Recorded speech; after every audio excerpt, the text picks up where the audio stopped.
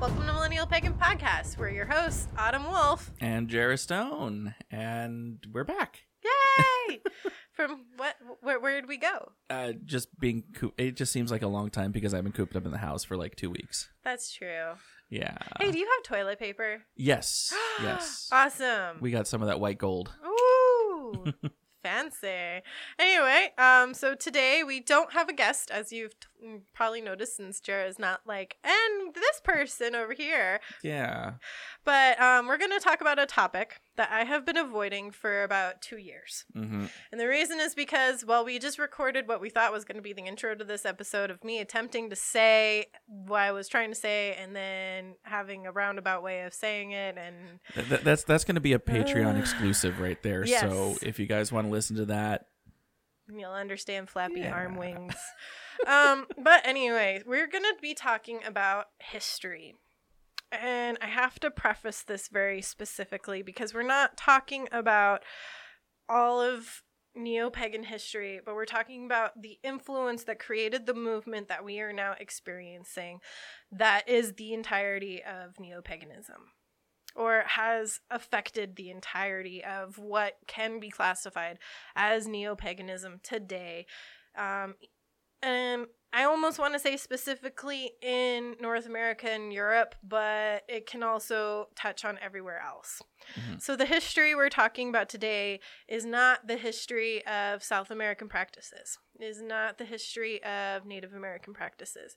It is not the history of African indigenous practices or African mixed with Christian practices. It is not the history of Druidism or the Neo-Druidism movement. It is not the history of even Reconstruction practices. so we're really honing the laser in on this one. Yes, we are specifically looking at the history of Wicca and the things that branched out of Wicca. Okay. Now, remember when I said that this is something that influenced the entirety of this whole entire umbrella of everything I just listed? My feelings are, if we did not have this movement of Wicca, it would have been very hard for all these other things with Native American practices excluded to be flourishing the way that they are. Mm-hmm. The way that I'm kind of visualizing it is the Wicca would be the snowball that started the avalanche. Yes, exactly. And all of these movements that I just described that we're not talking about today, were doing their own thing way before, not even way before, but before Wicca got started. Mm-hmm. And I'm making sure to say these things because all of these other branches have their own history. And they have a lot of things that Wicca does not. And here's where people are going to get mad. All these other branches can connect in some way, an unbroken chain, to their ancient counterparts. Okay. And that's the last we're going to talk about all those other traditions. Good. Because now we have to dive into the history of, like I said, Wicca and the things that came out of Wicca. Okay. I'm going to start way back when in 1899 with a gentleman called Godfrey Leland. He was an American news writer. Okay. And he published a book called Aradia Gospel of the Witches. And it's a fantastic read. 100% suggest people read it. Historians and academics both agree that it's utter lies. So it was more a work of fiction. Yes, that is a work of fiction. It's gorgeous poetry. It's beautiful. He claims to have met an Italian woman who practices a familial witchcraft that worships Diana, that goes all the way back to pre-Christian era, and he could not prove that in a scientific way. He could not name real names, or at least the names that he named, they could not find that real person. So it's a beautiful piece of fiction poetry that a lot of our poetry that we use in present day Wicca and in present day witchcraft and paganism stems from, has been rewritten from. It's a great story. If you know anything about the Erodia movement, then you know about this story already, or the story that they pose about the deities, Diana and Erodia. But it's not proof that there is a direct line of pre-Christian witchcraft that goes all the way to modern, or at least 1899 day. We can't prove that, therefore it's not provable history. Okay. Not non-factual. Yes. And so we're not using it as a fact. We're not pointing towards it as Wicca history that can give us that unbreakable chain that I was talking about before. And then we have Margaret Murray. And a lot of people are going to go, yes, Margaret Murray. Yes, yes, yes. No. No. In 1921, Margaret Murray was already a amazing Egyptologist. She was published, she was recognized, she was awesome, and World War I happened. She was bored out of her mind. She couldn't get back to Egypt. No, they were like, yeah, no, that's dangerous. You can't go there. You're a white woman. Stay here. You're safe. Okay. So she published a work called The Witch Cult in Western Europe. And then she became the world, or at least European renowned expert on witchcraft. And in her witch cult, she claims to have met a coven that was practicing pre-Christian witchcraft that can trace its lineage to pre-Christian times. And again, academics and historians go, Margaret, what? Proof? No proof? You got no proof? Got no proof. Let's research this. We're not finding your standpoint here. Who did you talk to? Where'd you go? Okay, we're standing here at this place that you said you were here, and we no. There's a Taco Bell where you said that was. In 1921 in Europe? You never know. And in fact, there's a really cool another podcast that I'll suggest that talks about Margaret Murray, and is called the Unsolved Murders. They talk about a specific murder that happened in Europe, and it is the Witch's Tree. And that one's fascinating, where she shows up and she's like, this was definitely done by a coven, and they sacrificed this woman and put her in the hollow of a tree. Probably not. Yeah, it's really sad that woman was found dead in a tree, though. But anyway, I'm digressing into my murder zone. If you haven't met me yet, you know these are my two loves, witchcraft and murder. Yeah. I'm not a murderer. Oh, I was going to say, you might want to rephrase that. I'm not a murderer. Except of flies. Yeah. Other 6 or 8-legged creatures. Anyway, so historians, academics go, Margaret, no. And it kind of discredited her completely. Kind of turned her into a, what was that phrase? Conspiracy theorist? Yeah. So they can't really prove what she published. However, what she published became very famous, very highly read all throughout Europe. She made a friend of the person that we're going to say was the father of modern day Wicca and modern day witchcraft, Gerald Gardner. Heard that name a lot on this podcast.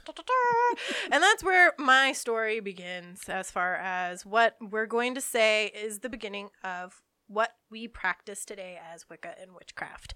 And anything else is conjecture and not proven.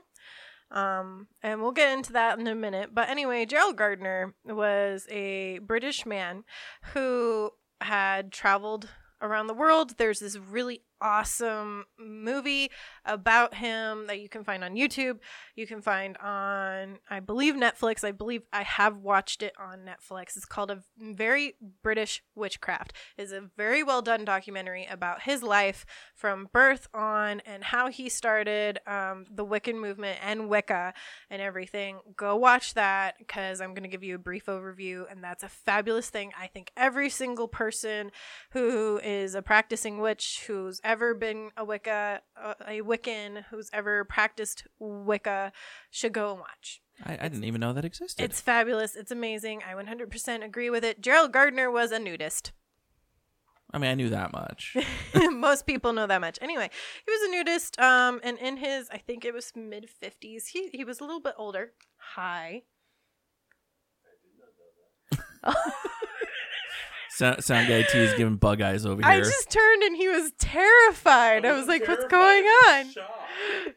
I genuinely did not know, but then again, I'm not a practicing Wiccan, so it's not of my... Yeah, my well, yeah. Yeah, he was a nudist. Or a naturalist.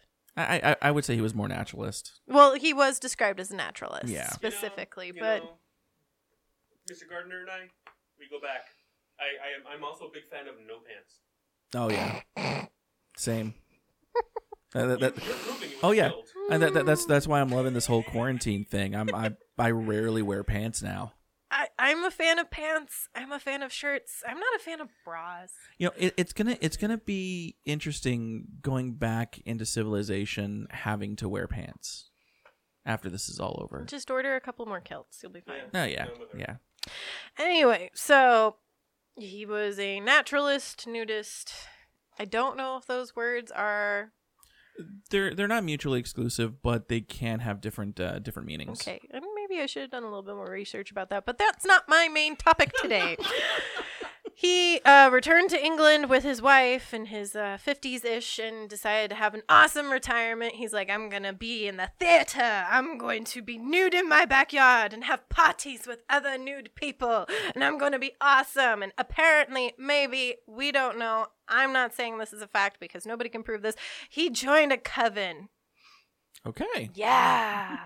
He joined what he described as the New Forest Coven, and he claimed that this coven could find their lineage all the way back to pre-Christian era. Again, people went, Gerald, who are these people? And he went, it's this person. And everyone went, we think that person is actually this real person.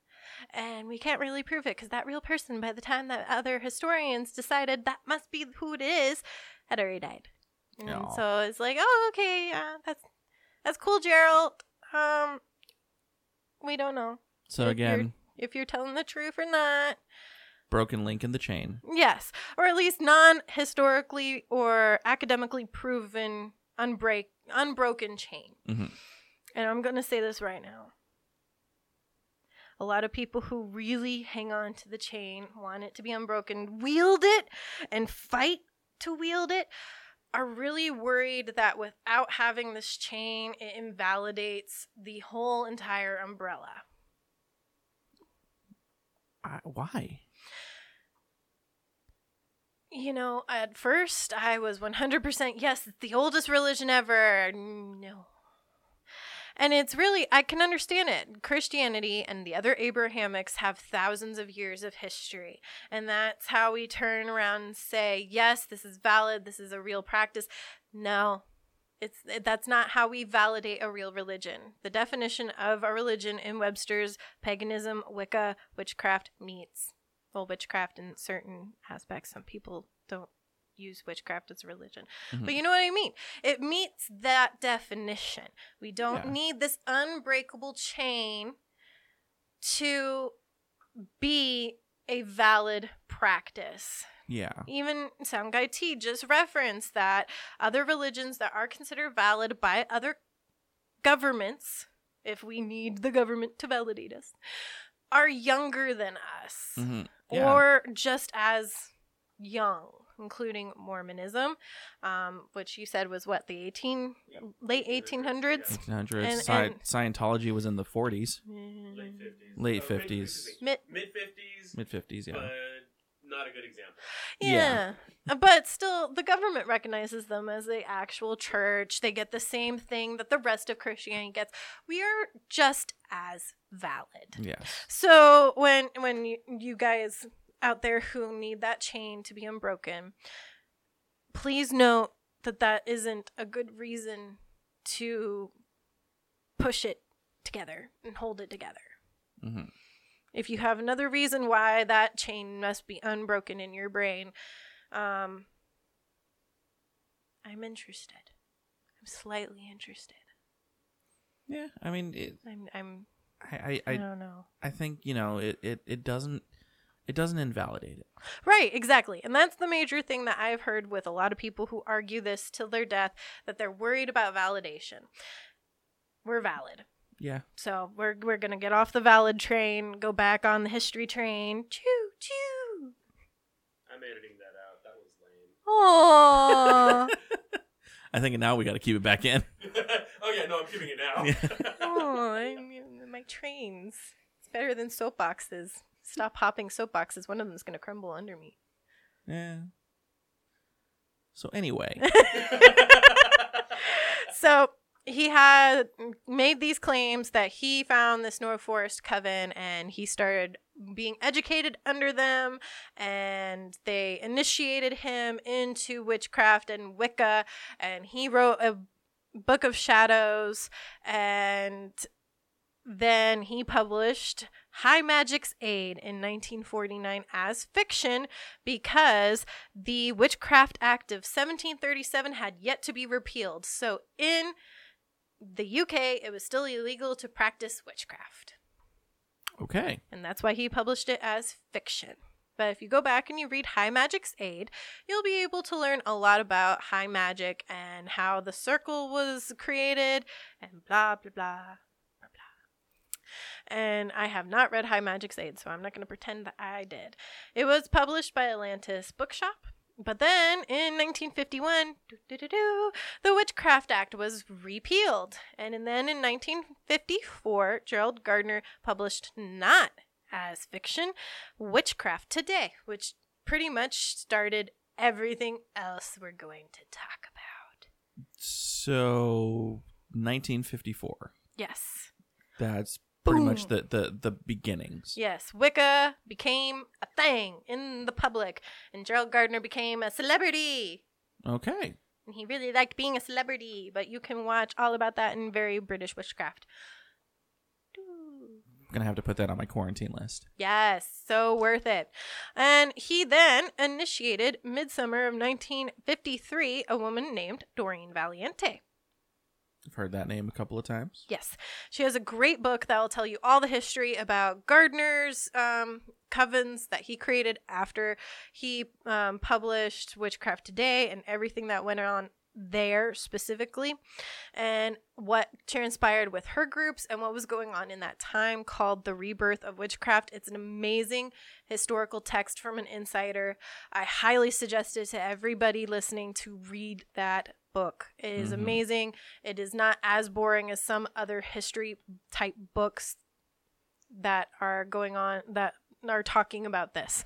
I highly suggest it. Anyway, so she's sitting down, she's copying Gerald Gardner's texts and his Book of Shadows, because that was a normal Gardnerian tradition thing, which, by the way, Gerald Gardner started a tradition of Wicca called Gardnerian. Why that's necessary, we'll talk about later when there's other branches. Anyway, so she's writing that down, and she's going, there's a lot of stuff from Aleister Crowley, who was a magician and occultist that came before Gerald Gardner. They apparently did meet at one point. I'm not 100% sure on that one. I read that somewhere. Don't remember where. Anyway. And she's like, there's a lot of Crowley shit in here. And he goes, yep, there is. The book that they gave me had a lot of big empty spots, they being the New Forest Coven witches. He said that. So I rounded out the religion myself and made it more whole. And that's why I, again, say it doesn't matter whether he had this connection going back or not, because he made something completely new. by adding his own stuff to it. So it's all him. Wicca is Gerald Gardner's invention, as is done today. Anyway, so Doreen's like, okay, can we get rid of some of this Crowley shit because it's kind of sexist? And Gerald's like, oh, okay, all right. And she wrote a lot of beautiful poetry, added that in, stuff that we use and talk about and work with. To this day, Doreen did. And then Gerald went, I am the high priest, I am all powerful, and the high priestess must bow to me. And Doreen went, summer of 57, toodles. Yeah. And then she published Witchcraft for Tomorrow in 1978. And once again, I will say in 1989, her rebirth of witchcraft is amazing. It talks exactly about all of this history that I just went over and much, much more. It's beautiful. It talks about different occultists who were doing things at the same time because this was a movement that was just starting to get going. And Gerald Gardner decided to be the face of it in publicity, and that's why he is who he is. And it was awesome. Anyway. Well, I do like the dichotomy of, witchcraft today and then witchcraft for tomorrow. Exactly. That's beautiful. And I haven't read that one yet either. No. So I'm gonna I'm gonna tell you if I've read it or not. So so you guys know. There's a lot of stuff I've read, there's a lot of stuff I haven't. The next person I want to talk about is Raymond Buckland, aka Uncle Bucky. Uncle Bucky. May he rest in peace and forever be remembered. Yes. Raymond Buckland was the founder of a branch of Wicca called Sex Wicca. He's one of the first people to go, this Gardner stuff's nice. I like it. I'm doing it. I'm going to do my own thing now. I want it to be more accessible to everyone. I don't like this whole it has to be initiatory stuff. So that's what he did. And sex is SEAX. So not like we bang in. Not like Magic a Wow Wow. Yeah. Okay, I thought he basically took Wicca and put his dick on it. That's exactly No! Instead of putting his dick on it, he put Saxon Wicca or Saxon Anglo-Saxon stuff all over it. He's just like, we're gonna tear this out. We're gonna tear all this goddess stuff out and throw in Saxon Wicca practices and deities, and that's what we're gonna do here. I'm making some weird hand motions that the guys are laughing at. It looks like you're lassoing somebody. Yes, I'm lassoing Bucky's books. Anyway, I don't have the date of Uncle Bucky's Big Blue Book, which is the complete works of Wicca that he published. It's an actual big blue book. It's amazing for an intro book, especially if you want to learn a lot about high magic and how to do actual magic. I would not suggest that be the first thing you hand somebody. It's kind of dry. It's like a saltine. No, it's like a It's a history book. Like a Buttercrisp. No, it's not a history book either. The Uncle Bucky's Big Blue Book is a step-by-step guide on how to be Wicca. Okay. It's not a how to feel, how to put in the emotion. It is a do this, do that, do this, that. Like an IKEA instruction manual. Yeah, but with a little bit more wording. Yeah. Yes. Anyway, he was the first person in the United States to openly admit to being a practitioner of Wicca. Okay. Full sentence. What he did was he was introduced through Gardnerian and initiated in Gardnerian witchcraft by then Gardner's high priestess in 1962.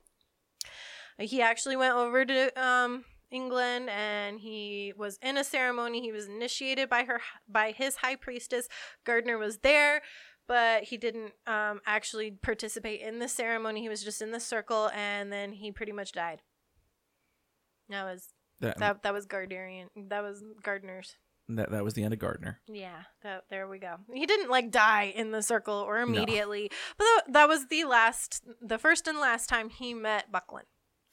Then Buckland introduced Gardnerian witchcraft to the United States in 1964, and he practiced it along with his then wife. His wife was also initiated at that same time, and stuff happened fallouts happened. He got divorced, and then he started his own stuff. And at one point, he published the book The Tree, which I have not read, which does detail Saxe Wicca. Mm-hmm. And he also published another book called Saxe Wicca, and that one I have read, and it is good. I don't see a whole lot of deviation from what Gardner was doing. There's a bit. It's like he took out a flavor and put in the flavor he wanted. It also is the first time where people can initiate themselves. They don't need this connection of initiation, which is a Gardnerian strongholds that you have to be initiated by somebody who's initiated to being Gardnerian witchcraft. Okay. Or Wicca. And then we have another person called Victor Anderson. He's the founder of Feri tradition, Feri, and it was founded in 1960s. He claimed to be initiated in 1932 by the Harpy Coven. Okay. This is initiation story from Victor Anderson number 1. Wait, there's multiple? Yes. Oh, no. He also claims to be initiated in 1926 by a woman of Feri race. Okay. Number 2. He also is claimed to be initiated by a priestess from Africa. Number 3. This guy got multiple personalities or something? No. This is actually a normal thing for our elders from the 60s to claim initiation from grandparents, from other people, from people of magic. Okay. That don't hold salt. Mm-hmm. And that's okay. That's okay. That does not minimize what they have contributed to Wicca today. Okay. But they're kind of full of shit. And that's okay. That's okay.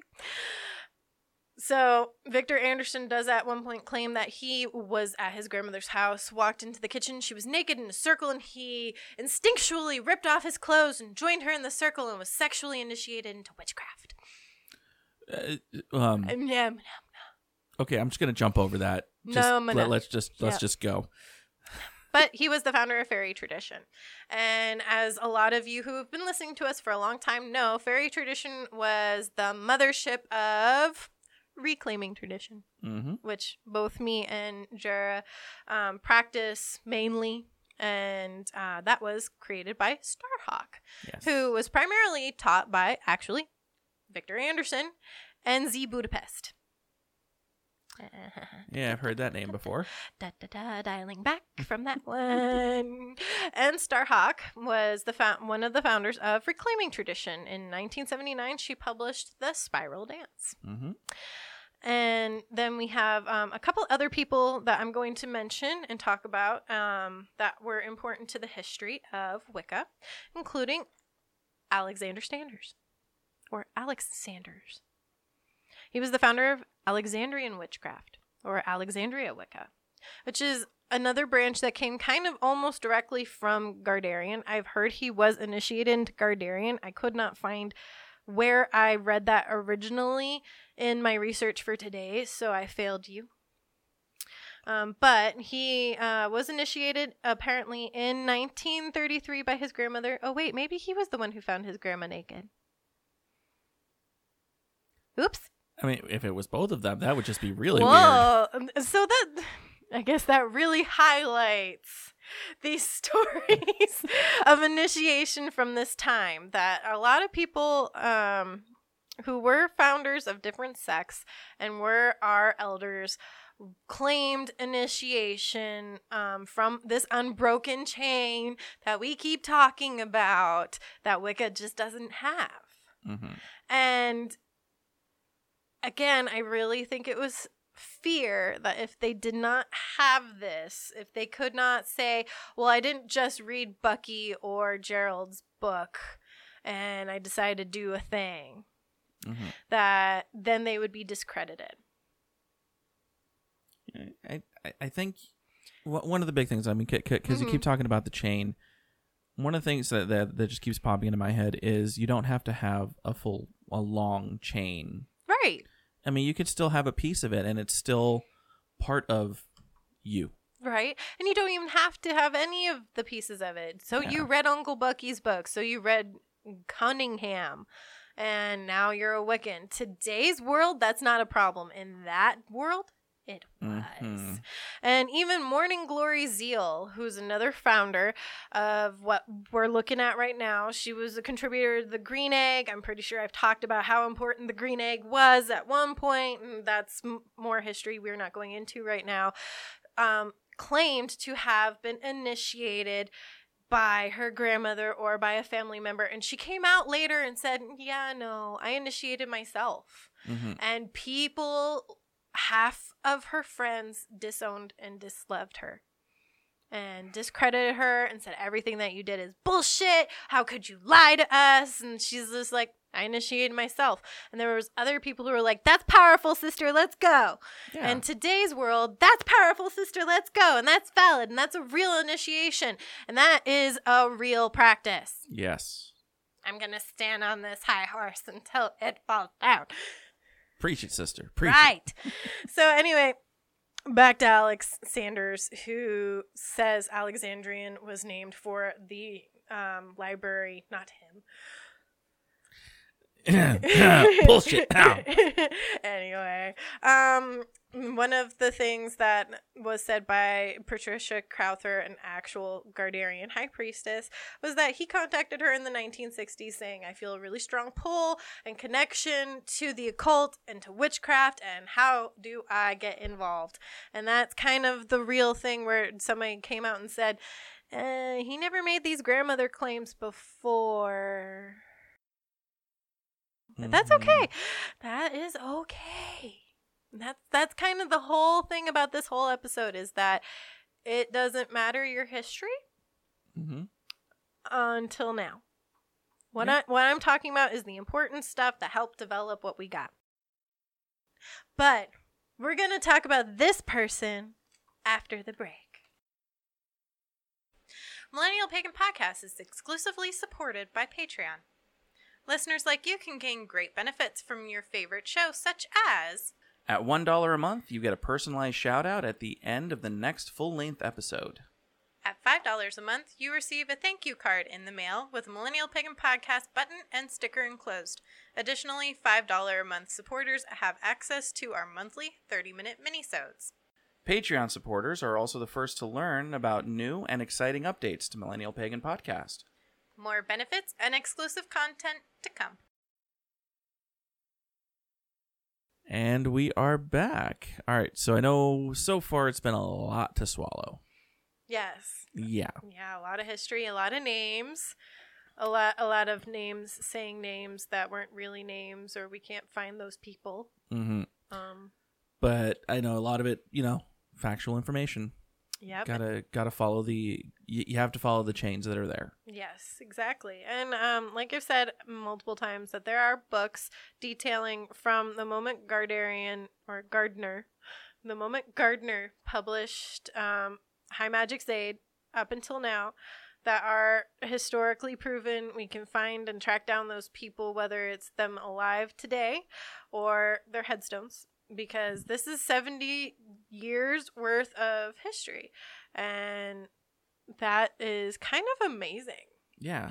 That in 70 years, this is a worldwide thing. Like, we have listeners everywhere, which to me tells me that paganism, neo-paganism, is an everywhere thing. And if Gardner didn't go up on, the news, BBC, and say, "At our witch, come join me," that I really don't think that all of this would have been possible. I know a lot of people were doing similar things around the same time, but none of them were as brave or as much Leo power as Gardner. I should have looked up what his sign was, because I have a feeling he has Leo somewhere. Oh, I'm almost sure of it. He's totes like, look at me.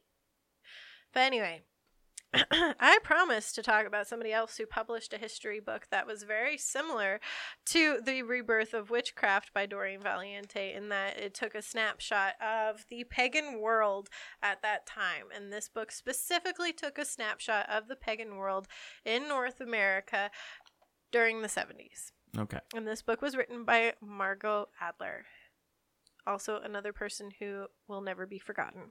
Yes. And Margot Adler was a news person, or a not an anchor, but she was on the radio for PBS. Mm-hmm.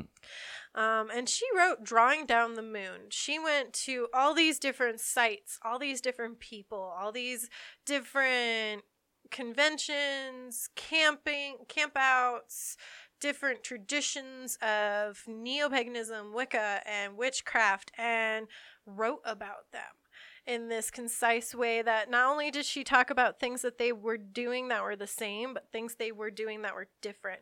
She talked to a lot of the names that I already talked about, and many, many more people. It is huge. It is dense. It is very textbook-like, but it is an amazing work that just takes this huge snapshot.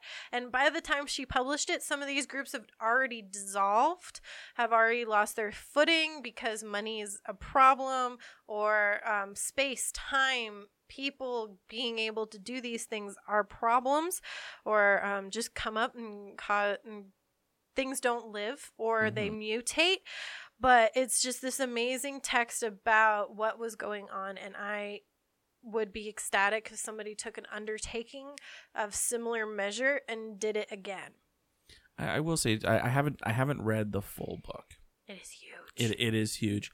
I have read a lot of different pieces and parts of it, and it really accurately depicts a wonderful snapshot, if you will. Yes. A snapshot of that time in our history. Yes, it's about a decade after the movement started really taking hold. So it is in the 70s, and we're seeing a lot of what was going on. Even today, we can see what became of these groups, and some of these groups that are still going on today, and what they have done for us based upon this work is pretty amazing. And I'll say this: I've said it once. I'll say it a million times. I am not a reader. Yeah. I have a strong dislike of reading personally because I can't focus. Right. But a lot of the stuff that she wrote about in these books really has a great visual. If you have a strong imagination, it paints a perfect picture for you. Yeah, you can be in the room and know what was going on at that time.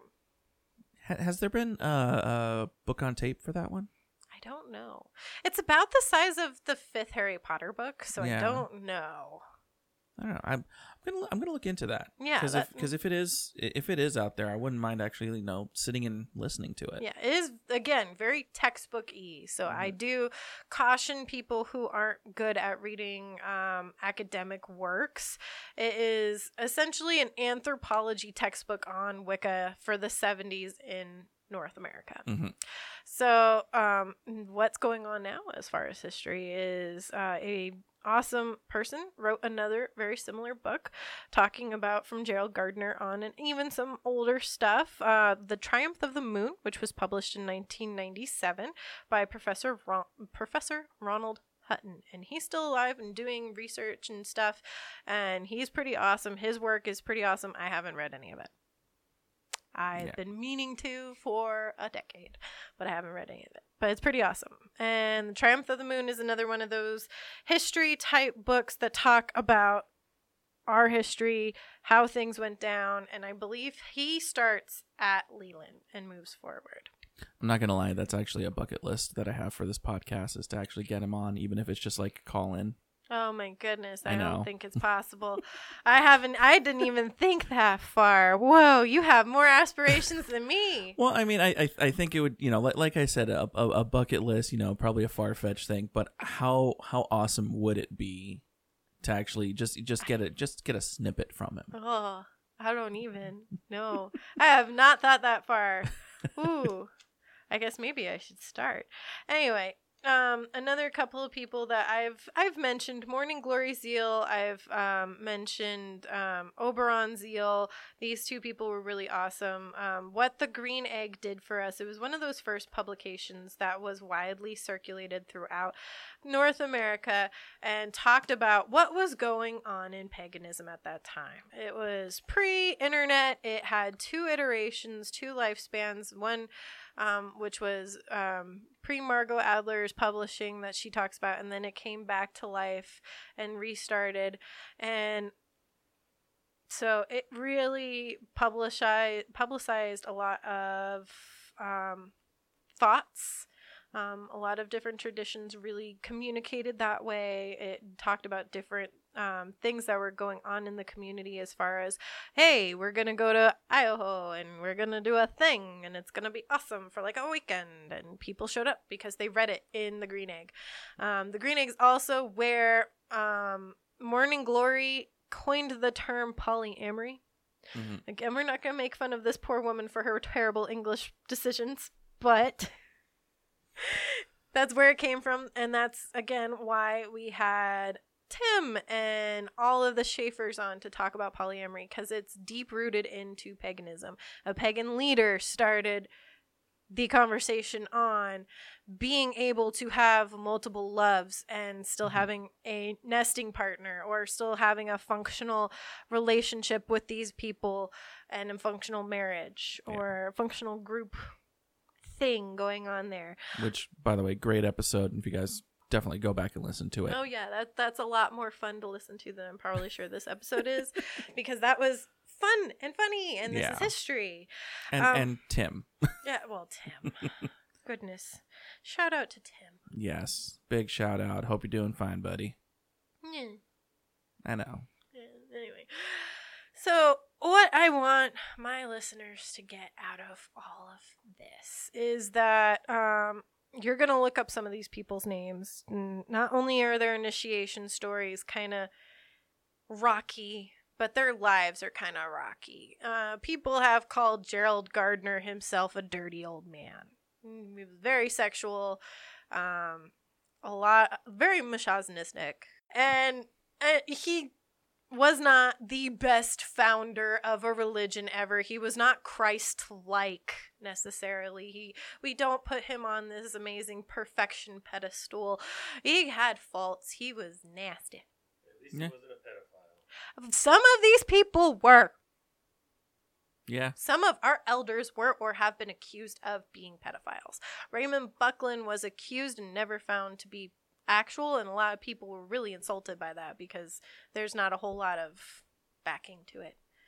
I was just talking about Ron Hubbard. No. Okay. I didn't know about that. No, there are a lot of people who were claimed to be pedophiles in our history. Mm-hmm. We have a religion that traditionally started with a sexual initiation rite. And sometimes some of the women who were joining weren't yet women, but were children. And having sex with men to be initiated. Yes, it is a dirty past. Mm-hmm. It is a scary past. It does not invalidate what we're doing right now. We learn from our past. Yes, exactly. We evolve from our past. Without knowing our history, we don't know where we're going forward. We don't know what battles we're going to have to uptake, and that's actually something we're going to be talking about in the next mini-sode if you're a Patreon supporter. We're going to be talking about how a lot of these people that I just named were going out on TV, we're going out in public and saying, we don't do X, Y, and Z. And other people at the time in different traditions, including voodoo and these other traditions that had that unbreakable chain, were like, wait a minute, we do these things. That doesn't make us evil. That doesn't make us Satan worshipers. Or some Satan worshipers were like, hey, whoa, wait a minute, we do that. Mm-hmm. We do that. That does not invalidate us. And that's where some of these problems are coming into that today we're working on. And we're going to talk more about those in the mini-sode. Yeah. So if you guys want to listen to that, That was a little bit of a sneak peek. Yeah, Patreon. Go on there. Support us. Speaking of Patreon supporting, I have to say a big, huge thank you because we had a lot of people join up since this whole Corona shenanigans started. Mm-hmm. The Coronagans started. But this week we specifically want to thank Jennifer. I also want to highlight to all of you guys who are our $5 supporters that you will be receiving your thank you note, button, and sticker. So stay healthy, guys. Yeah, we know it's kind of tough out there. And again, big thank you if you are out there on the front lines. Please, please, please be safe. We're here to support you, even though, I'm not considered essential. I'm working from home, but I know what it's like to be on those front lines in difficult times. I just want to say from the bottom of both my heart, and I know Sunshine feels the same way, thank you for being out there, especially medical workers, nurses, doctors, all you guys. Thank you for staying out there and helping out. We know it's difficult, and hopefully when we get out of this, things are going to look up. Things are going to get better, and you guys deserve all the praise that you're getting. I want to add in there janitors. Janitors, yes.